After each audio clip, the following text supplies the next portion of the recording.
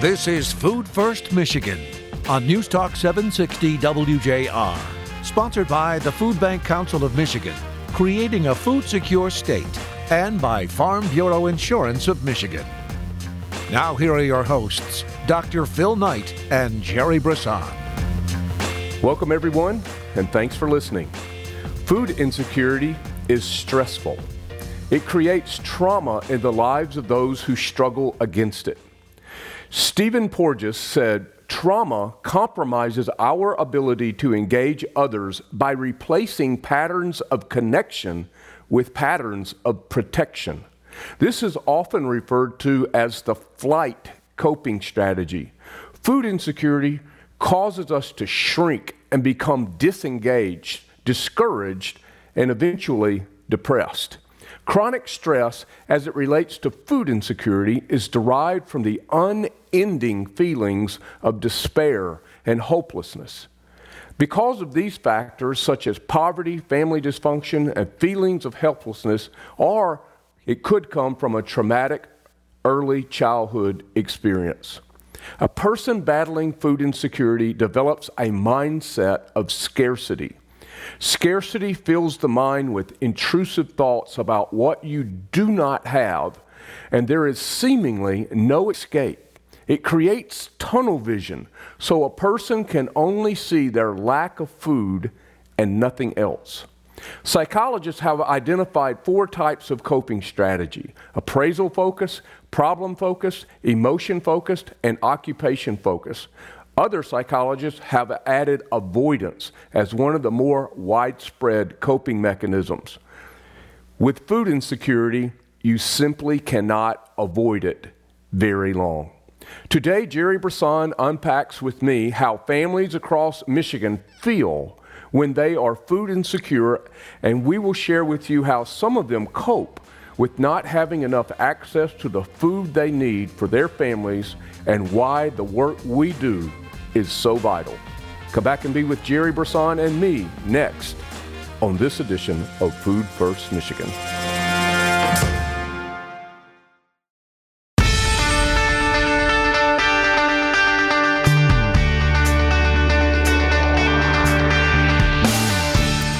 Thanks for being with us, everyone. Welcome Jerry Brisson, the CEO and president at Gleaners and the chairman, or president actually, for the board of directors at the Food Bank Council. And Jerry, welcome back to the WJR and the Food First microphone. Yeah, here we are. It's always great to be here, and we've had so many amazing guests.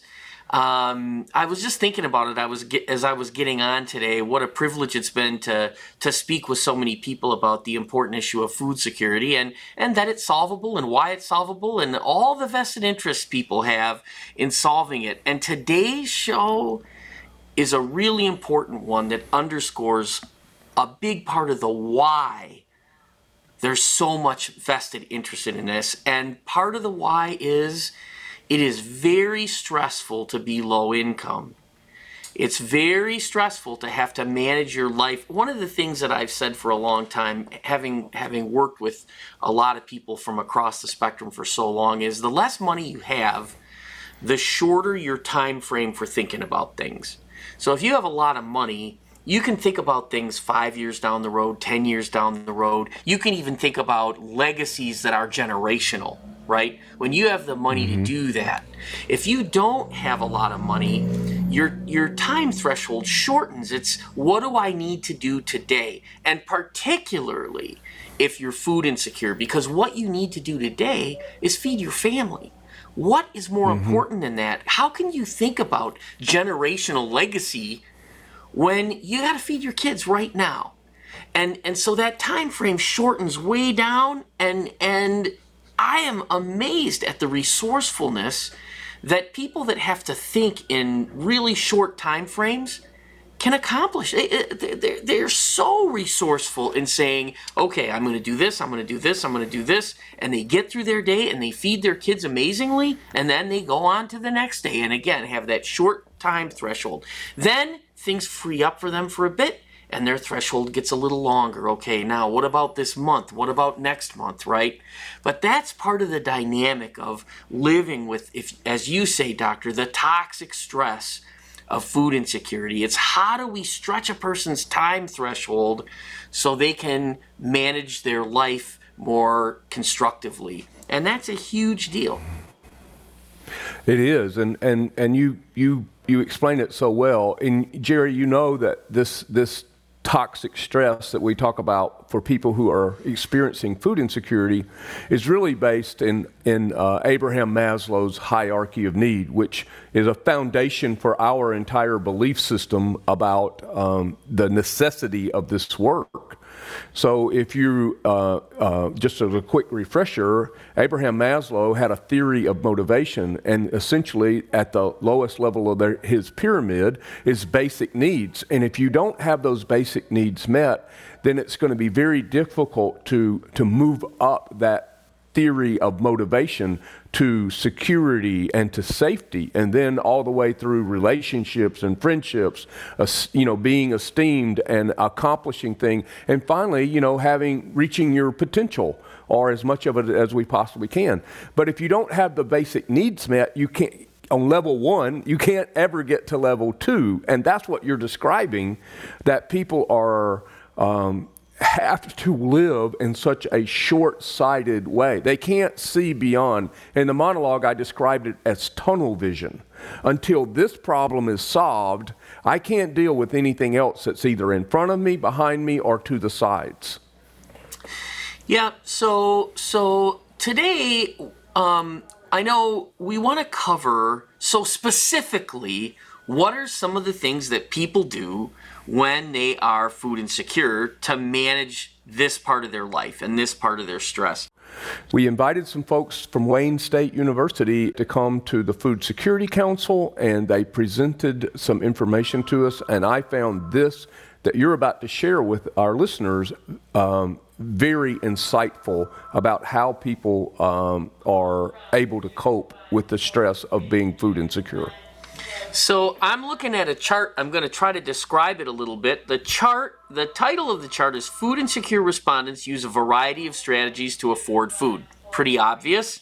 Then it talks about, on average of these strategies, a food insecure person uses 3.7 of them. Now, I don't know what 0.7 of a strategy looks like, but this is what happens when you do calculating, right? You say, well, they use 3.7 strategies. But between 3 and 4 strategies on a regular basis. But the average person, in order to free up money in their life, a person who's not food insecure, still uses 1.5 of these strategies to free up some money from their budget. So I thought that was interesting. So but the difference is all of us do some things to try to save money, right? In fact, somewhere between 1 and 2 things that we're going to list here. But a food insecure person has to use between 3 and 4 things. So twice as many things and twice as often, right? Twice as many things and twice as often. So let's I'm just going to do this list because it's really interesting. Here are things that people actually do to cope with this. The first thing on the list, which is the smallest, but it's interesting, is rely more on hunting or fishing. The second is rely more on foraging, which I was really surprised to hear. I don't know that I've ever foraged in my life. I guess I've picked blueberries when I was in the UP.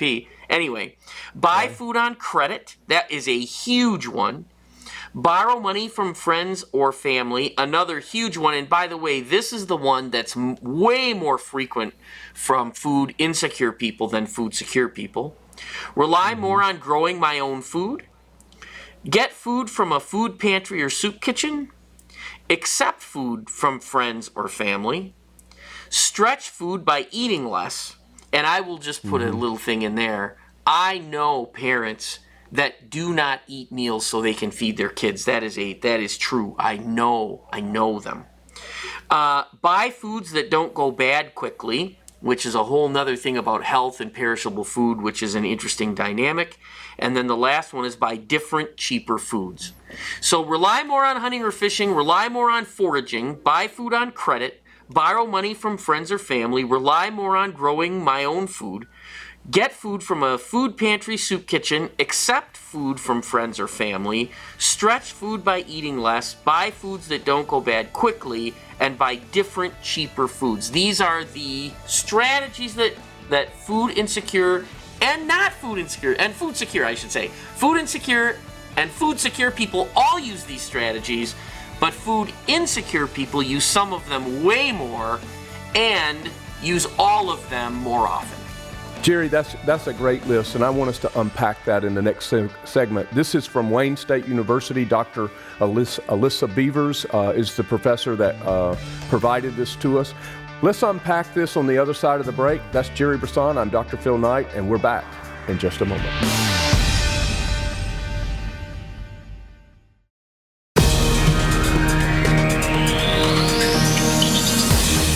Contact the Food Bank Council of Michigan at fbcmich.org. Now back to more Food First Michigan with Dr. Phil Knight and Jerry Brisson.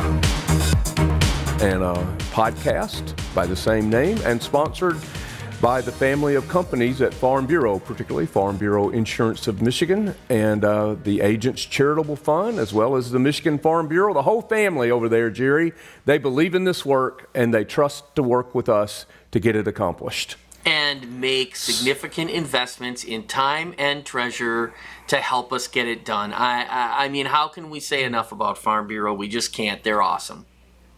Well, you know, we do believe that solving hunger starts in the field. You got to have food to, you know, it takes food to take care of hunger, and they're great partners. But meanwhile, if you don't have enough food, you got to cope with that stress, that chronic toxic stress. And in the previous segment, you just gave us some of the top coping mechanisms that people use who are food insecure. Well, I really shouldn't say that, because we all use these same coping mechanisms for different stresses in our lives. And so it just seems that people who are food insecure are using these, or having to use these coping mechanisms, as you said, twice as much as people who are food secure. What on that list stands out to you, Jerry? You know, for different reasons, they all stand out. And I mean, you know, it's like, oh my God. I think one of the things that stands out, though, is people buying food on credit. This is something that people who are food secure rarely do. And people who are food insecure do all the time. Buy food on credit. Now, you think about how creative you have to be if you're a low-income person to have credit, then to use that credit, and then to maintain that credit. So that's an awful lot of work. You have to be pretty resourceful to be able to manage buying something like food on credit, right? So that one stands out to me for a lot of reasons, but it's also an indicator of how food insecurity can drive your life in a downward spiral. As your debt increases and then the cost to maintain that debt increases, I mean, the fact of the matter is, how much debt would you go into to feed your kids if that was your best option for doing it? What would your number be? Right. Well, that's a hard question. How do you even answer that question? If someone would give you $10,000 and it would help you feed your kids, you'd probably do it. So part of the answer is, what can you get? Well, I mean, so that one in particular really caught my attention because it's so more frequently used by people who are food insecure. Right after that, it's borrow money from friends and family. And boy, how do those things not go together? You right. Try to solve the problem first yourself. And I say this all the time about the people we serve. There's a feeling sometimes that people get these entitlements and it disincentivizes them from trying to solve their own problems. And my experience is the absolute opposite. That in fact, people wait too long to get help. If they would go to a food pantry earlier and rely on friends and family and credit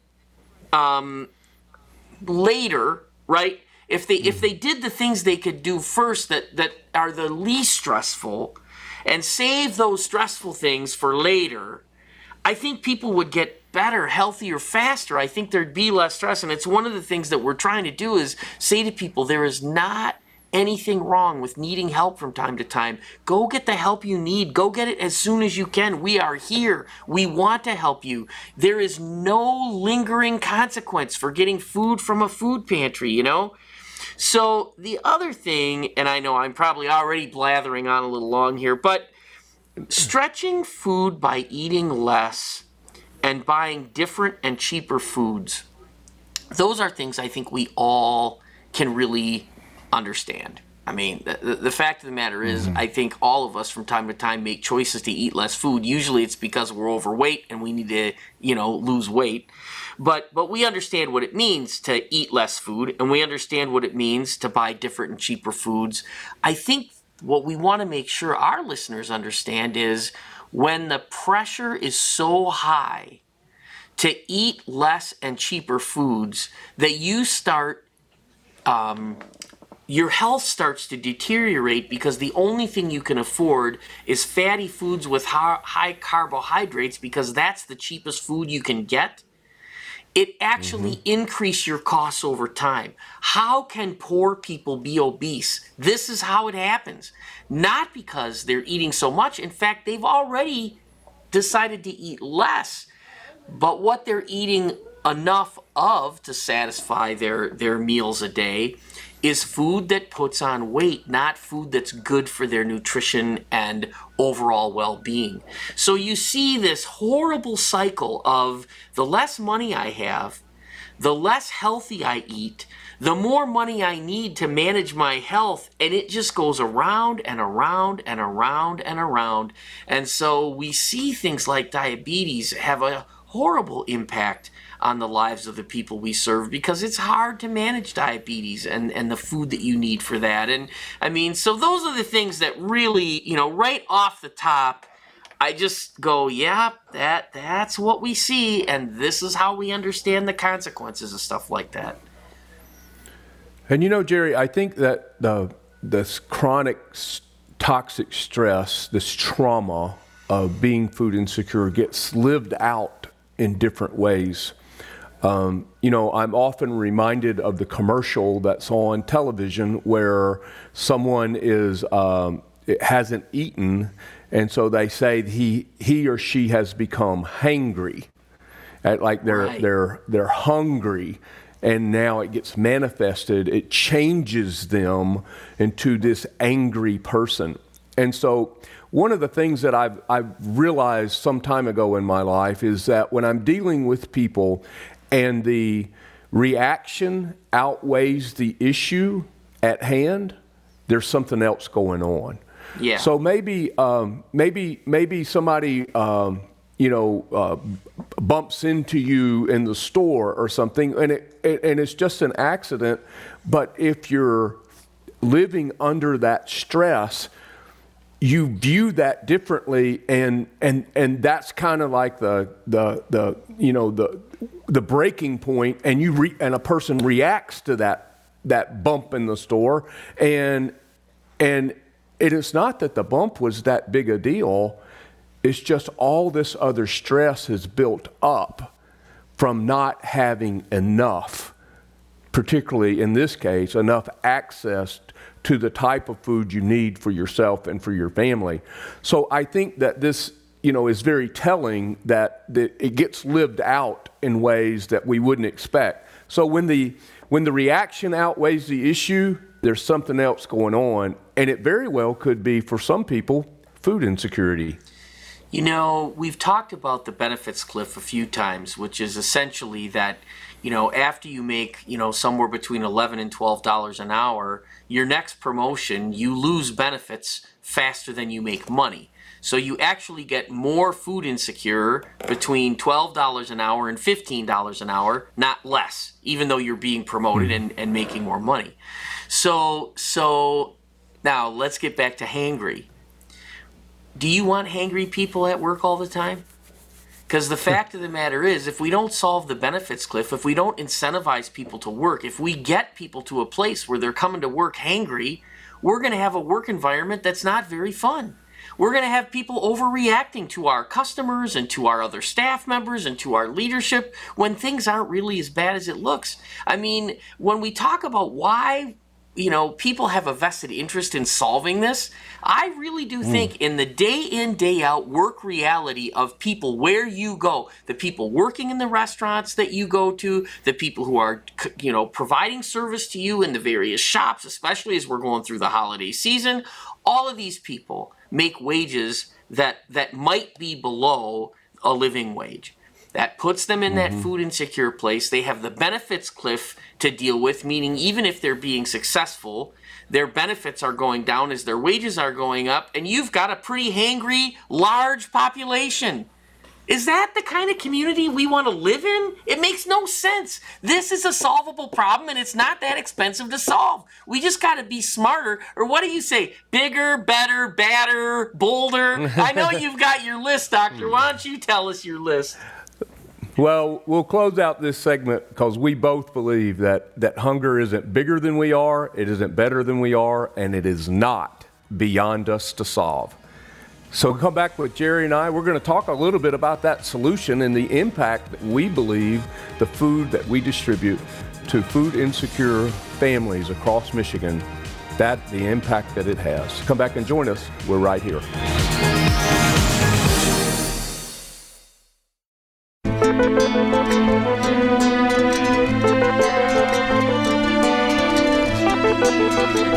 Food First, Michigan. Once again, here's Phil and Jerry.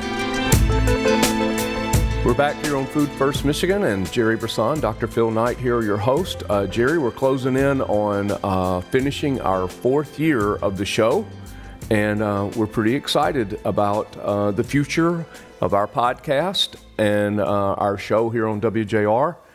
And we're talking about the chronic stress and trauma of being food insecure. And, Jerry, one of the places I mentioned that this trauma can originate from in the monologue was from an adverse childhood experience.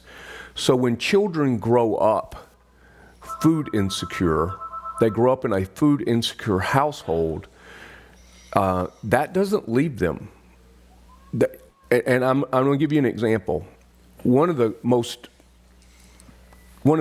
best leaders I know is Donna Murray Brown, the CEO and president at the Michigan Nonprofit Association.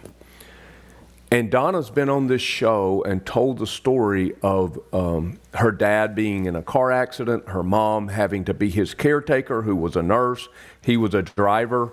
And there were a period of time in their young lives, in her young life, where they received distribution food from pantries and churches and food banks, and she could remember when her friends would come over to the house, she would go to the cabinet and turn the cans, because if you remember years ago, some of the shelf-stable food that came from the government had 3 stripes on it.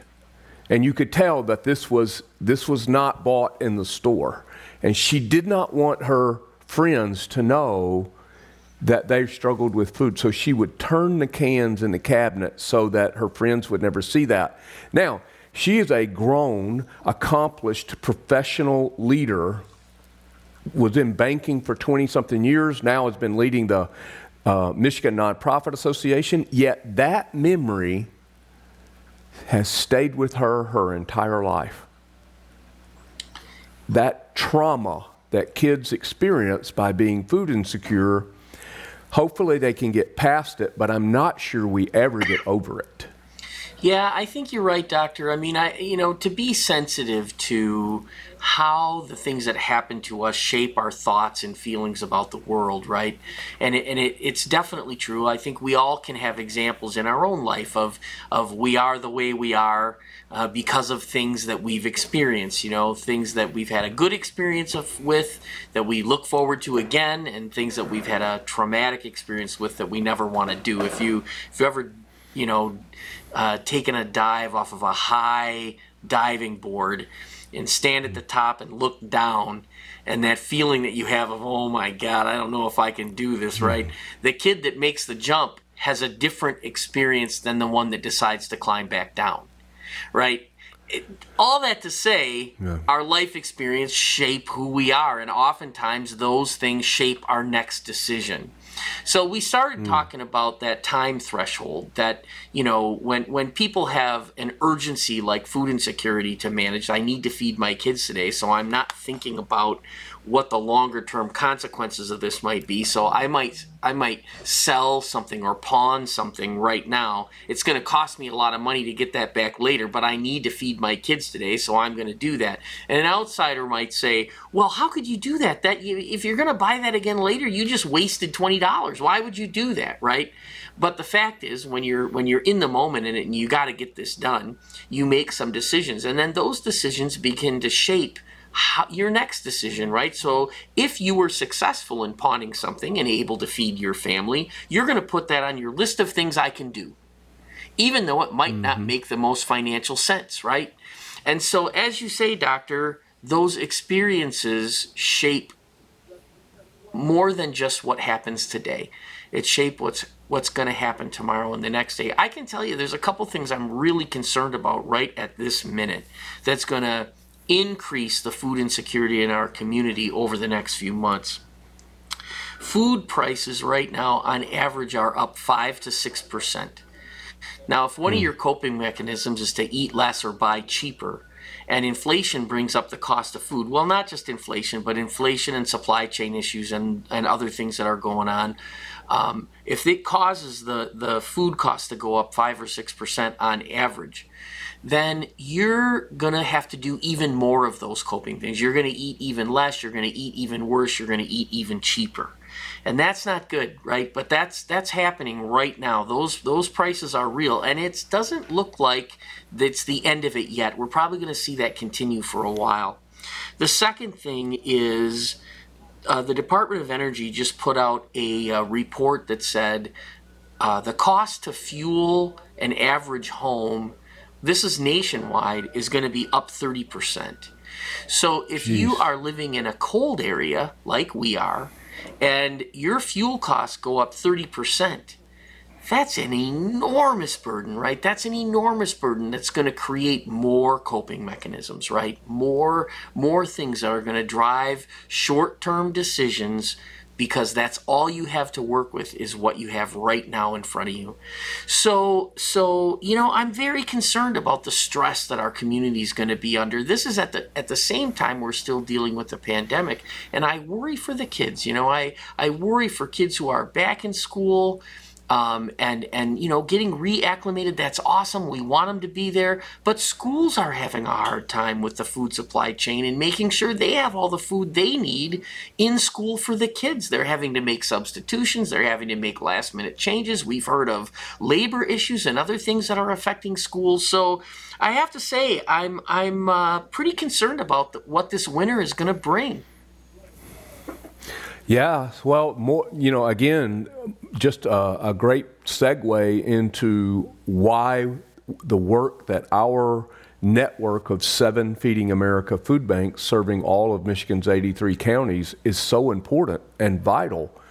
And one of the things that, Jerry, you've said often in a lot of different settings is, what I would call the power of food that we distribute, because it brings something to the household that is really needed, and that is stability. Could you talk to us a little bit about that? Well, when we think about, again, these coping strategies, and we know that going to a food pantry or a soup kitchen is one of the coping strategies that people use, we believe that that's more than just a Band-Aid, right? That when people use that strategy, it helps them to manage their life. And it's part of the reason we want to do more of it. Because we think if we take the stigma away and we take away the feeling that I'm a bad person or an incapable person because I needed to ask for help, if we take that away and people come and get food that they want and need from the food distributions that we have all over our community, and this is true for every county in Michigan, right?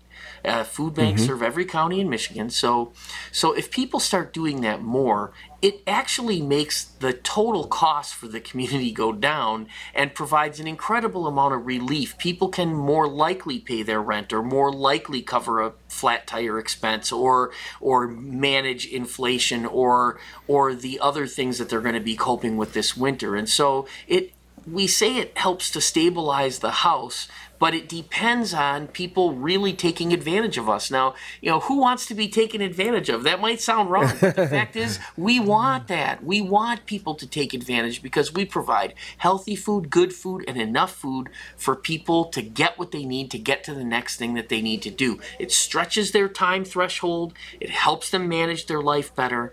That's what brings stability. Yeah, that's great. I love that. And the other aspect of it, just to unpack it a little further, is we also do quite a bit through different programs across the state. One is Cooking Matters, that is out of Gleaners. Another is we partner with Federally Qualified Health Center over in Battle Creek, Grace Health. They've had them on the show where their nutritionists are doing nutritional counseling with patients, and they are incorporating the food into the treatment plan. And also, when the patient leaves the clinic, they're going home with the food that they were just counseled about. And so it's interventions like this that really can make the difference. And as you say, bring greater stability to the home and hopefully take at least one trade-off away from the household where they don't have to choose between rent, utilities, medicine, or transportation, just to name a few. So, Jerry, we probably should take a quick break here and come back. But I love this topic about people being so resilient to try to solve this problem. And the impact that the food has in their homes and for their lives. I love that, the aspect and the concept of stability. He's Jerry Brisson, I'm Dr. Phil Knight, and we're back to wrap up this show in just a moment.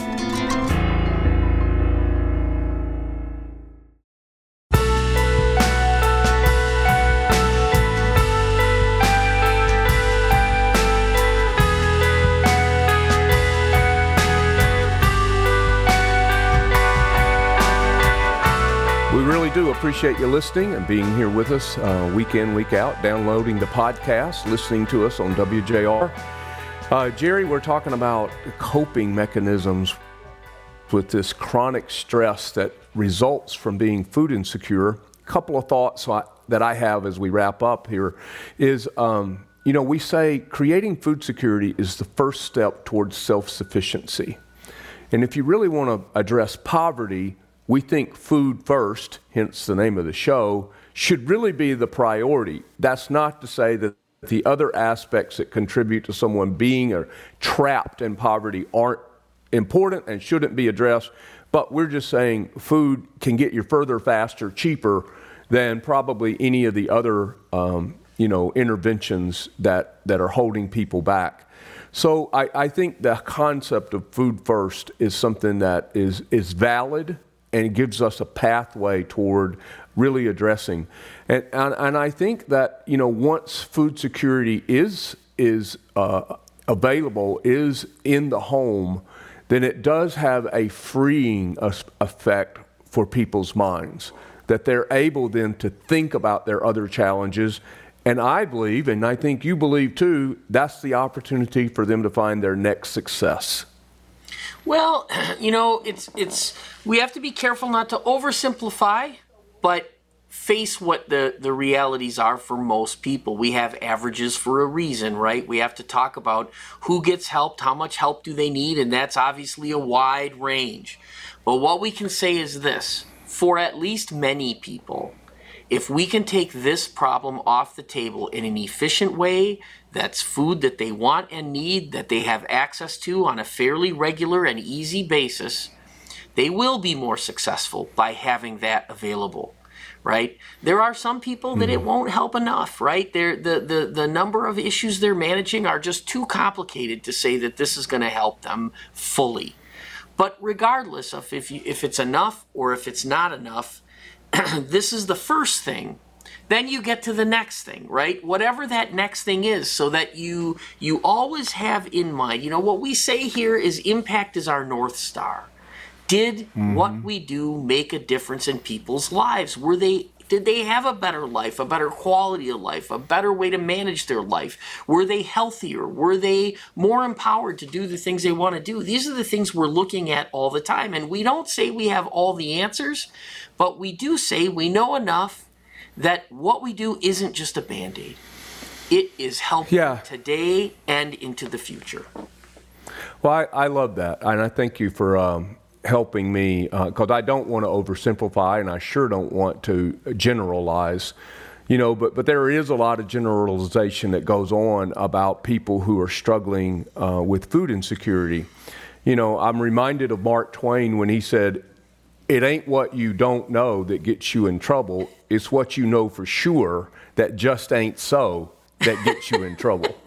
I love that. You know, and so the generalization about the food insecure population, people who are struggling with food insecurity, that's a dangerous thing to generalize on either side.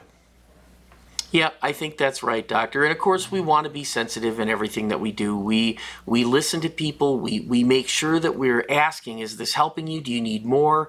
You know, what more can we do to help? And I want to make, again, just a very clear point. If somebody needs help, have them call 211. Every county in Michigan has a 211. Have them call 211. We're heading into the holiday season. We've got some serious things happening that are going to be challenging for families.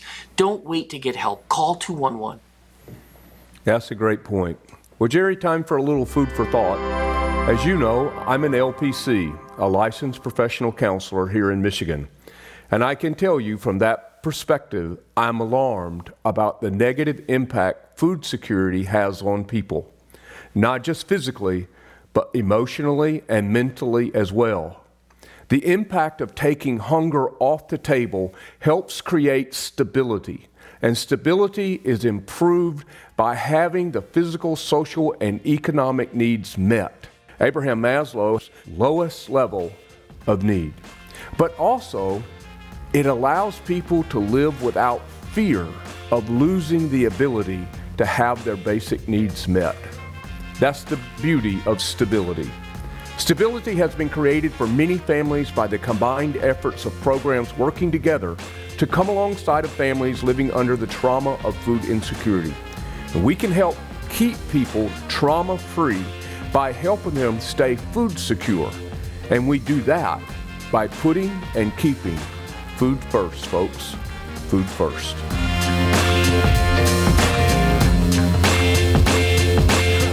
Food First Michigan, presented by Farm Bureau Insurance of Michigan and by the Food Bank Council of Michigan, creating a food secure state.